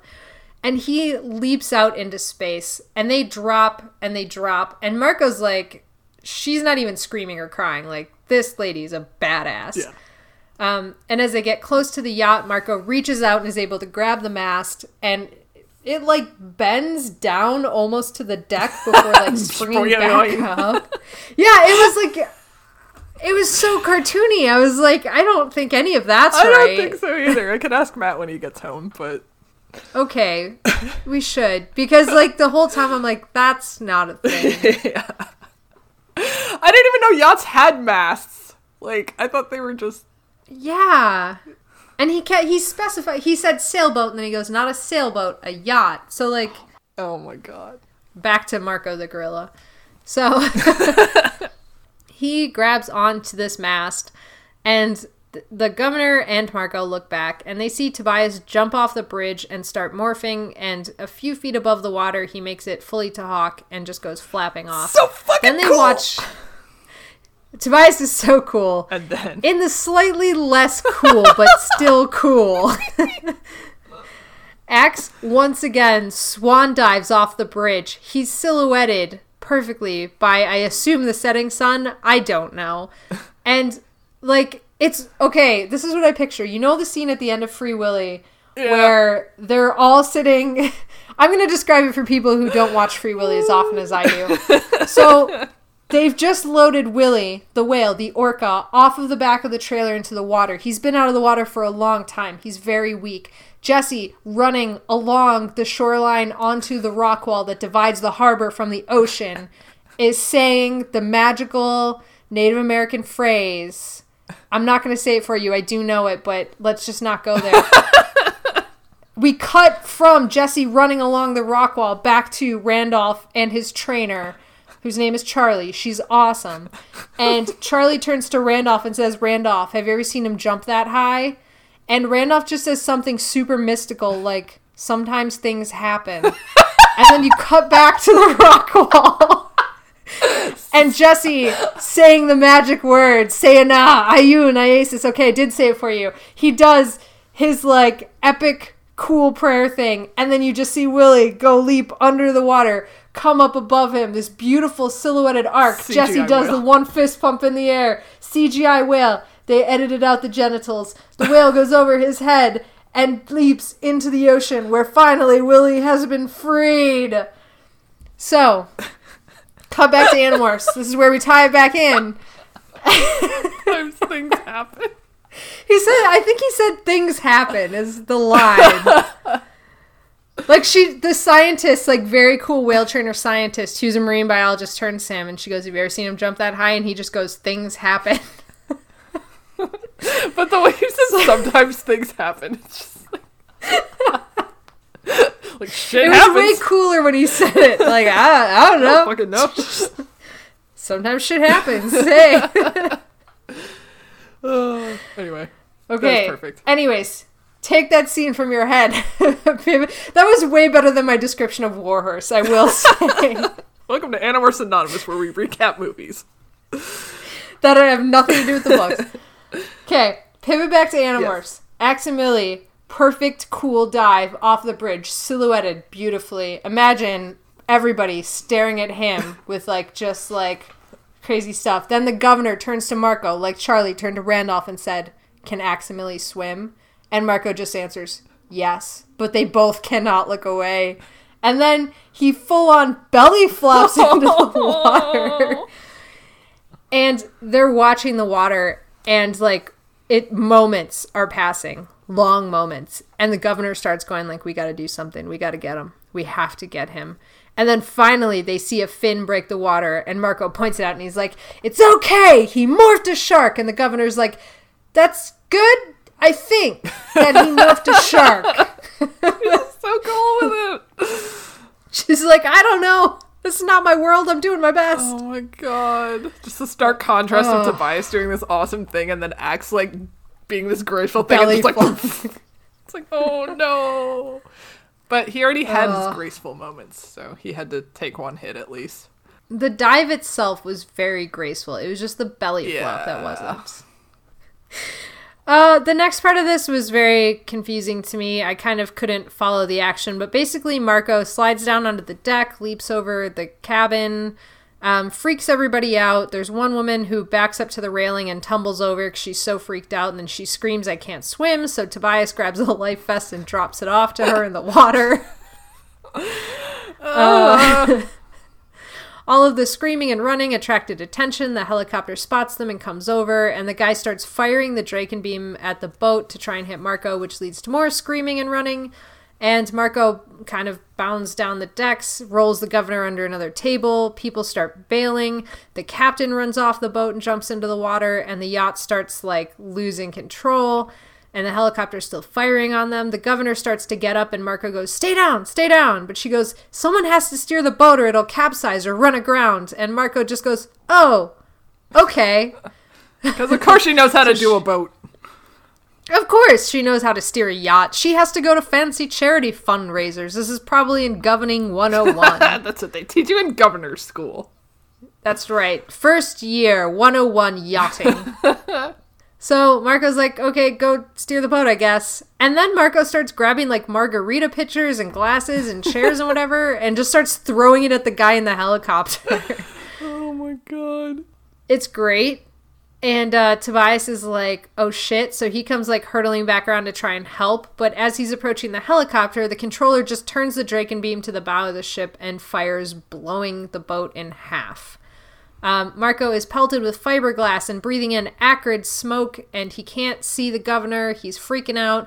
He starts desperately searching for her, but the boat is sinking, and Tobias is screaming, "Move!" And the controller was leveling his shot right at Marco, who was kind of stranded in the sinking boat. The controller is almost on him, about to fire, but Tobias managed to dive in, hit the guy's arm, which causes him to drop the Draken beam, and then Tobias does a fucking badass dive after it and grabs it midair. Nice. Marco's like, "You and Ax gotta get out of here. I'm gonna find the governor." So he starts tearing through all the parts of the boat that he can reach, and finally he finds her. She had fallen through the floor and was just below the steerage. She was slumped over a table, seeping blood from a gash in her forehead. So Marco grabs her, and he starts saying, "Can you hear me, Governor? Can you hear me?" And she kind of comes to. She's okay. And Marco goes, "Okay, we got to get out of here." So he starts demorphing. The cabin's filling with water. They're sinking. And both of them are just drenched and waterlogged. And Marco says to the governor, "How do you feel about marine mammals?" And she goes, "Well, I wouldn't marry one." Which, I mean, okay.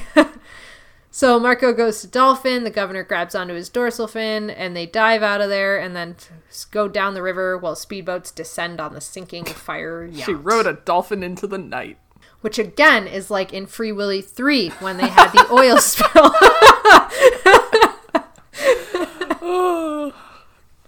Yes. So we cut to the governor in her office in her leather chair, downing coffee after coffee, repeating, parasitic slugs have invaded the Earth, and my husband is one of them. And Marco goes, yes. And she goes, well, thank God. I was beginning to think something much worse was happening. We can fight aliens. No problem. Okay. And I mean, she's super hopeful. I think, honestly, that she was afraid that she was having marital troubles. And this was like, I can divorce him with no problem. No, I think she was more like, I don't have to face my emotions. I can just come up with a game plan to fight extraterrestrial creatures. That's easy. I know what to do there. Oh my God. Just don't ask me to talk about how I feel. Oh my God, I would have voted for her so hard.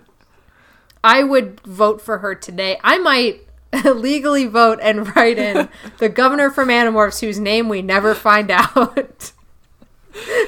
Still a better candidate than Trump, Dabs. Yeah. Way better. Ugh. Anyway. Oh my God. This is, I mean, let's be real. Let's be fair and real. This is a better candidate than any candidate I've ever seen in my lifetime. So true! Like, I was just thinking of, like, if this had taken place today, like, no one would have believed Marco. No one. Absolutely. No. Not a single fucking one. Like, they got so lucky with this governor. They did. And she's also great. Yeah. God. But yeah, so she's ready to fight the aliens. And I'm voting for her this September. I don't know if that's anything. Is November? September a thing? I don't know. Sure. I don't know. So, Axe is there. He's guarding the door. Tobias is watching the back of the house from a window. Collins was there too. Yay! He crawled back to the mansion, I guess. Great.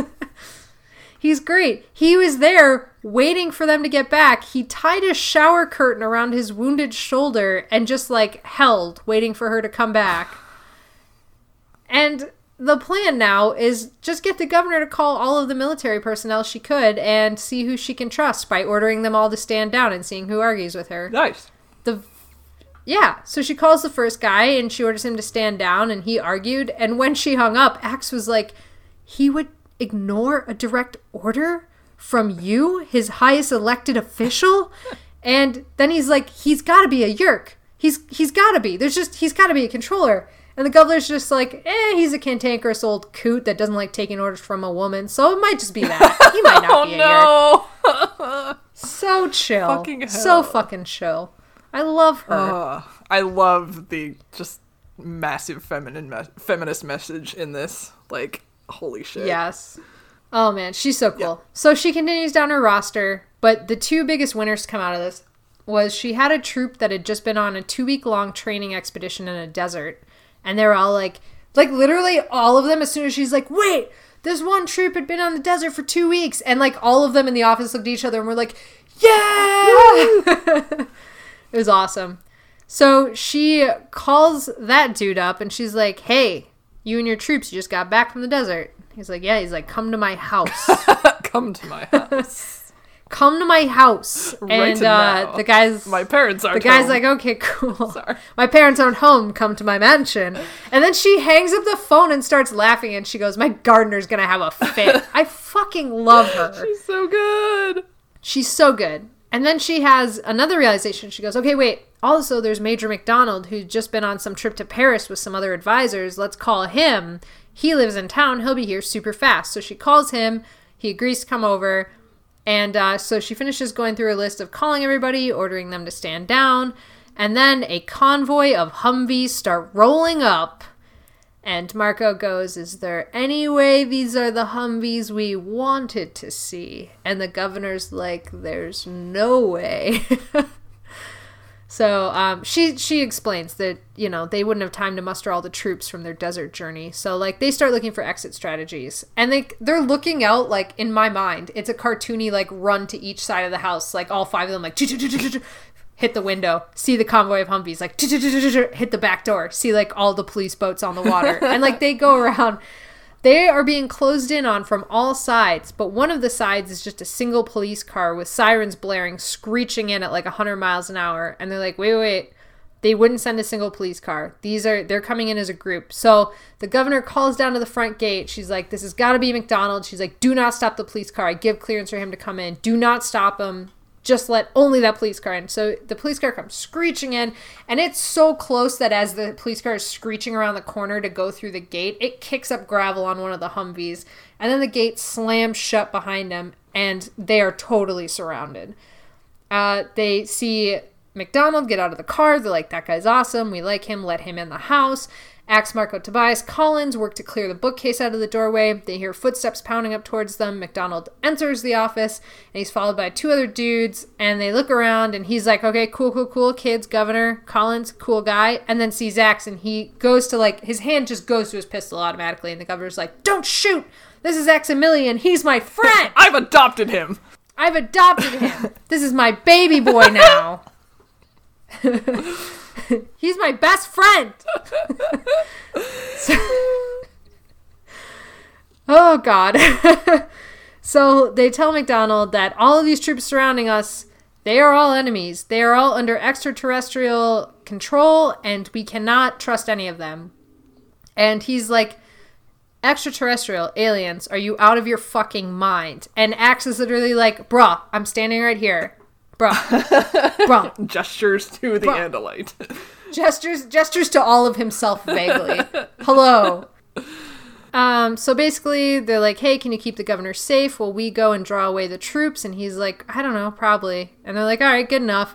So Axe goes and, like, I imagine very enthusiastically shakes the hand of the governor and tells her it has been an honor. Oh. And she very earnestly replies, for me too. Oh, I can't handle it. I'm dead.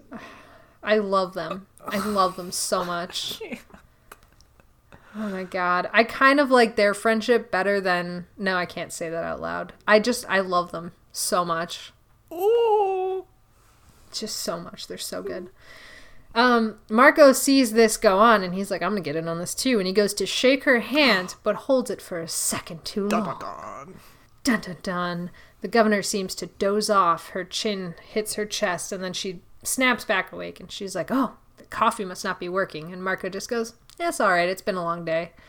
The kids then head out, no one noticing that Marco had swiped the wet gray bundle of fabric the governor had left in the bathroom. Go fake her death. Marco walks out onto the porch, barefoot, his dress clinging to his legs. This was one of my favorite scene cuts ever. He had morphed into the governor in the hallway outside of the office and strode out there to address all of the freaks on the lawn. The freaks on the lawn. Yeah. And he starts, like, he goes out there and he starts addressing them and, like, he gets kind of freaked out. Like, the governor's voice coming out of his mouth, like, weirds him out. And then he's like, get a hold of yourself. Like, you've got to do this and you've got to play it right. So he basically just starts going, I wasn't aware that there was a National Guard event happening today and certainly not on my lawn. And she demands to speak to the highest ranking official. An officer jumps out of one of the Humvees and said, that would be me. And as he approaches Marco tries to remember what the thingies he has on his collar mean for his rank. And finally, he's just like, commit, Lieutenant, sir. I didn't know there was an exercise taking place today on my lawn. And the guy sneers and goes, this isn't an exercise. This is a fully formed operation. And then for good measure, he threw in that he had heard that she was strong-minded and that this was a disappointment finally meeting her and seeing how unimpressive she was. And Marco realizes in this moment that this is Visser 1 that he's talking to. Not in the normal human body that they're used to seeing, but this is Visser 1. And he realizes, like, he can't give that away on his face. So he just keeps trying to, like, keep this official smile, as he calls it. The governor smile. The governor smile. So this dude orders some of the other officers to take the governor. And Marco, like, gets dragged roughly off and, like, gets his arm grabbed and he's like, you're hurting me. And the person's like, good. And they, like, you know, basically, what's the meaning of this kind of a situation? How dare you? How dare you? Get your hands off. Why? Why always British? Why? I don't know. Daddy. Oh my God. So anyways, she gets dragged off and then handcuffed, roughly shoved into the back of a Humvee with like one of those canvas things, ankles bound way too tightly. And Marco's really trying to, like, ham it up, like, saying, I'll have your name, rank, and serial number. Initially asks for Social Security and then corrects himself. Serial number. And he's like, I'm suspending your pay indefinitely. And the guys are like, oh, we're so scared. We're not going to get paid. Oh, sure. Yeah, we're thugs. We're idiot thugs. So Marco is laying on his stomach tied up. And he keeps complaining, saying, like, do I have to be tied up? I'm not stupid. I know an old lady is no match for 3 military men. And he's, like, trying to, like, roll over, but can't quite get it until a few tries. And when he finally does, he comes face to face with the barrel of a rifle that one of the guys is holding right in his face. And Marco, of course, being Marco, keeps talking, and they keep telling him to shut up, and he's going like, no, how dare. So they shove a dirty piece of duffel into his mouth, and Marco starts choking on the dust and the fabric and what tasted like an old Coke spill. Ew. It was gross. Right about then, a Hork-Bajir cuts through the canvas roof and drops in, knocking the gun out of the guy's hand.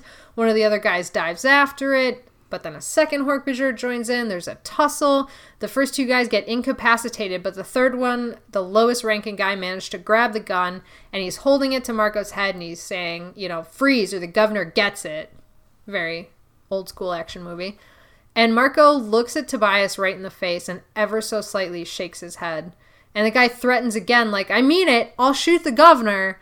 And then the truck hits a pothole. The guy tumbles backwards, smashing his head on the crate of ammunition and knocking himself out cold. They knock the other guys out. And then Marco, of course, with his mouth still all muffled up, is like, and like stomping his feet. And like, the best part here was like, they're like, what did you say? And then Axe goes, oh, I think he said that he enjoys having that rag in his mouth and all the flavors of it, and we should leave it there. And like, Marco gets so mad that this is when Axe learns sarcasm. Oh my god, you troll. Such a good book. Such a good book. But they do eventually liberate Marco from his shackles, his rope around his legs and the handcuffs and the duffel in his mouth. And they're like, all right, let's get the fuck out of here. The entire convoy had followed them away from the governor's house, so they are in the clear. They morphed to duck, and as the convoy passed through a tunnel, the three of them lifted off and headed towards home. We then cut to the kids all gathered around Axe's tiny TV watching the news, which was just showing all the shit that we missed. Like, literal, like, Star Trek moment where it's like, here's what happened while you weren't here. Watch it to catch you up. Like, I love it. I love it, the Star Trek cliche. So the kids are all gathered on the TV and they're watching all of this animal fight between National Guardsmen who are being herded by other National Guardsmen towards Yeerk Pool. Then Larson's troop, who's the guy that was on the 2-week mission, came in and started fighting. There's a really good close-up of Cassie biting a guy's butt. Then the news also played a clip of the governor saying, like, oh, she had a crazy night, too. She was kidnapped. And then there's, like, video of her riding Axe across the bridge. There's the yacht blowing up. And Jake and Marco kind of start to banter a bit, but then Cassie says, be quiet, I want to hear this. And she turns up the TV as the governor came on, and Rachel was the one that goes, the governor's a woman? And Marco goes, yeah, of course, Rachel. God. Sexist much? And like looks at Tobias like, this chick? Dear God. But Rachel does not take the bait. She was too focused. And so the governor starts going through the whole thing about extraterrestrials, the Yeerk invasion. She starts telling them about the war. And Marco goes, why am I not ecstatic about this? Like, this was what we wanted right from the beginning, from day one. And Tobias is the one that tells him it's hard to be excited about an all-out war. And then I actually bookmarked the governor's last words, because they're good. The governor shuffled her notes, looking into the camera again. This is not the time for panic, she said. It is the time for each of us to reach into our souls and pull out the courage we may not even know we possess. Our enemy is strong, but we are stronger because we are fighting for our lives and our freedom, for our very existence. Thank you, Governor. The camera switched to Patricia. Axe clicked off the TV. We sat in silence, staring at the blank screen. That's the end of this book. Governor for president! I need a shirt that says Governor for president.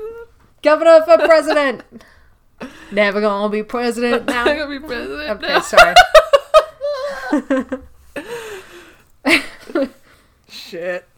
This was the best $36 I ever spent on one book. I forgot. Yeah, this was my most expensive book. Shit. You can't buy this one like anywhere. I can't believe I used to say with my mouth and my words in my face that I didn't enjoy reading Marco books. 'Cause I take that fucking back. 'Cause, like, the last, 6 or 7 Marco books have just been, amazing. He has some very, very good books. Oh. For sure. Shit. Yeah, very good books. Yes. Just loved it. It was way more fun. Like, I remember it being a fun book, but rereading it, it was just even more fun than I remembered. Yeah, and again, I wasn't expecting that so late in the game. Like, I thought we were out of the fun, joyous sort of shenanigans. I mean, I think it'll be, like, reflecting back on, like, a full wrap-up. It'll, like... Yeah. It's a lot of it, I think, is because of his mental state with, like, having his parents back and that sort of stuff. But, yeah. We just completed the book 1 mission. It only took 50 books. Oh, my God. But we did our mission from book 1. That is true. Yay! Although, okay, so, the governor, and they flew by the capital, which is probably in the capital city of whatever state they're in. So... Yes. That's... The building had a dome.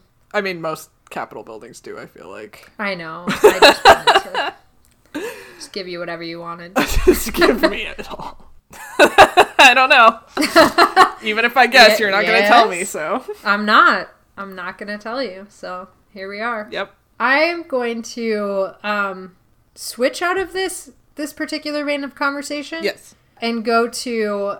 I am super glad / moderately concerned that we never had to go the whole morphing the governor without her permission kind of thing. Was she in on the plan? I forgot. No, not even a little. Okay. She had no clue Marco was acquiring her. Well, yeah. Oh, yeah. Yep.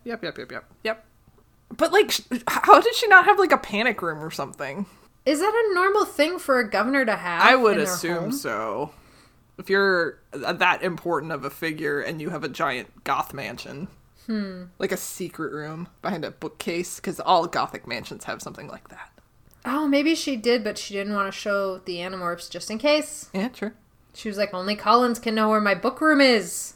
You know, in the Princess Diaries, the queen and her, like, bodyguard man, chauffeur man, and they're, like, clearly, like, in love with each other.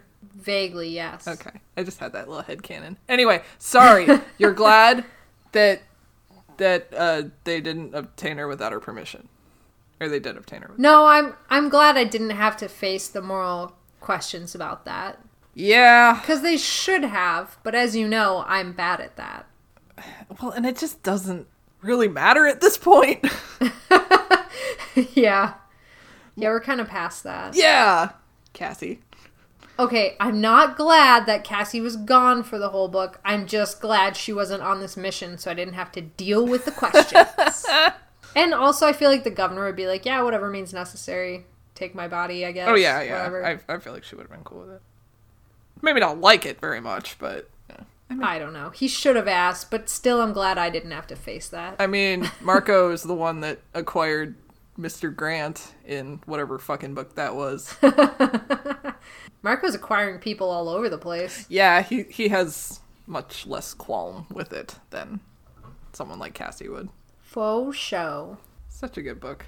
It was such a good book. Oh my god, what was your favorite part? Honestly, okay, my favorite part was Tobias actually had a really fucking sick burn. It was when they were staking out the duck pond, and there were flamingos there, and Tobias was like, oh nice, we can morph lawn ornaments. And I was like, oh my gosh! That is the greatest thing you've ever said. Sick burn, my dude. And it's such a one-off line that doesn't matter and isn't even acknowledged in the book, but I fucking loved it. That's perfectly fine, because, like, one of my favorite parts was him yelling at Marco, look at my butt. Look at my butt! Look at my duck butt!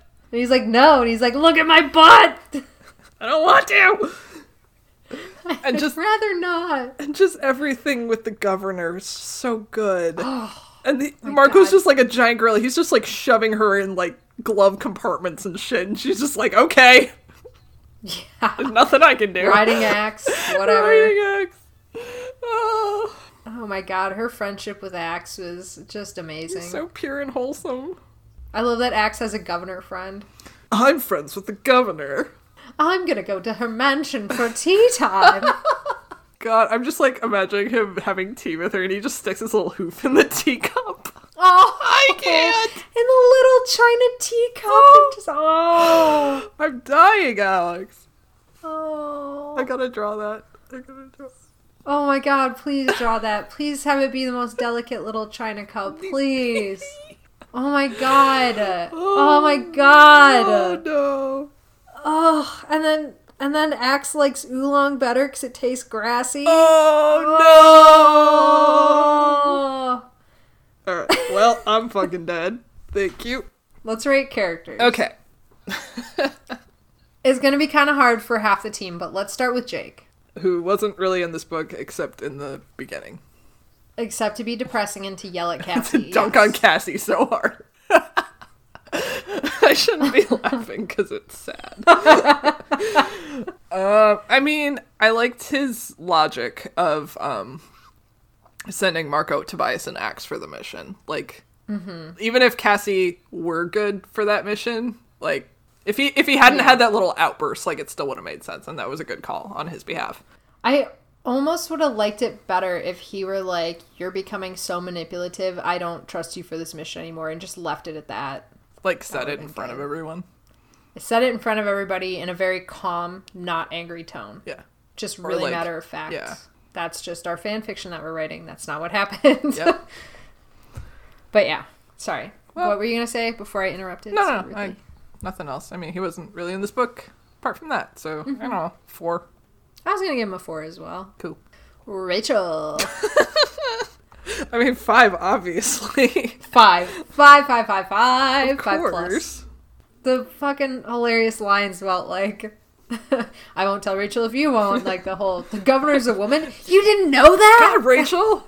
God, you're so unfeminist, Rachel. Women can do anything, Rachel. Yeah. Women can be governor too, Rachel. Oh, she kills me. I know, she's great. She kills me. She's also the best driver, as we established in this book. It's true. So that deserves a 5-star as well. Wunderbar. Let's talk about Tobias. Oh my god. This was my favorite Tobias in a really long time. Like, fucking hell. Like, I just remember back in earlier books when he couldn't morph and he just, like, wasn't in on a lot of missions and he wasn't really in on the action. And then when he was in on the action in, like, later books, he was, like, really pissy about it and, like, complains a lot. And this one, he's just, like, fully like, all right, whatever, fuck it. I'm sticking my head through this limo roof and just driving crazy. Oh, we're taking a tank now? Sure. All right. Why not? Fuck it. I'm still gonna complain, but... The thing he got most passionate about in this book was morphing a duck. I just love him. And I loved all his interactions with Marco. And, like... Me too. Because, like, his last book, I thought some of their, like, banter was really forced and didn't feel natural, but, like, everything in this book was just great to me. I agree. So, yes, 5 for Mr. 5. Toblerone, of course. 5 for 5. And then we talk about Cassie, who was in here for all of 2 seconds. She bit a guy's butt. She did bite a guy's butt, which I thought was funny. Yeah. I'm still mad at her. I'm very mad at her. I'm just, internalizing it. Because we saw the effects of what she's done. We saw all those controllers, even though they were really bad at morph. They can all morph now, and that sucks. And even, like, Tobias was saying at one point during this book, like, oh, I kind of sympathize with Visor 1 now because of, having to face off against animals at any time and not knowing where they are, what's going on. He's like, I kind of get why he hates us. I kind of wonder if and how the truth is going to be revealed that Cassie let the morphing cube get away. Is Jake going to blurt it out, or is she going to take the sacrifice and be like, hey, everybody, I did it. It's my fault. Or, like, they're going to find out without Jake or Cassie wanting them to, or like, I'm just so curious. I don't know. 3. Yeah. Sure. 3. Whatever. Let's talk about Axe. 10 billion. He was fucking great in this book. So good. So good. Oh, perfect. And there was a lot of instances, too, of him, like, using human mannerism. Like, he shrugged, just something he's picked up since he's been on Earth. Or he nodded his head. Like, he is just great. A wonderful boy. Marco says he would like us to leave the rag in his mouth because he is enjoying the flavor. Oh, Axe, your jokes. They're Naughty so good. boy. Friendship with the Governor, 10 out of 10. Fuck yeah. Beautiful, graceful swan dives into bodies of water. Hell yeah. Morphing a shark for whatever reason. It's been a while since he morphed a shark. Yeah. A shark. Then the Governor's bewilderment at like, that's good, I guess. It's good that you morphed a shark. I'm glad he didn't break all his legs and die.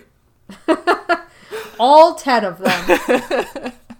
5 stars for him. Obviously. What about Marco?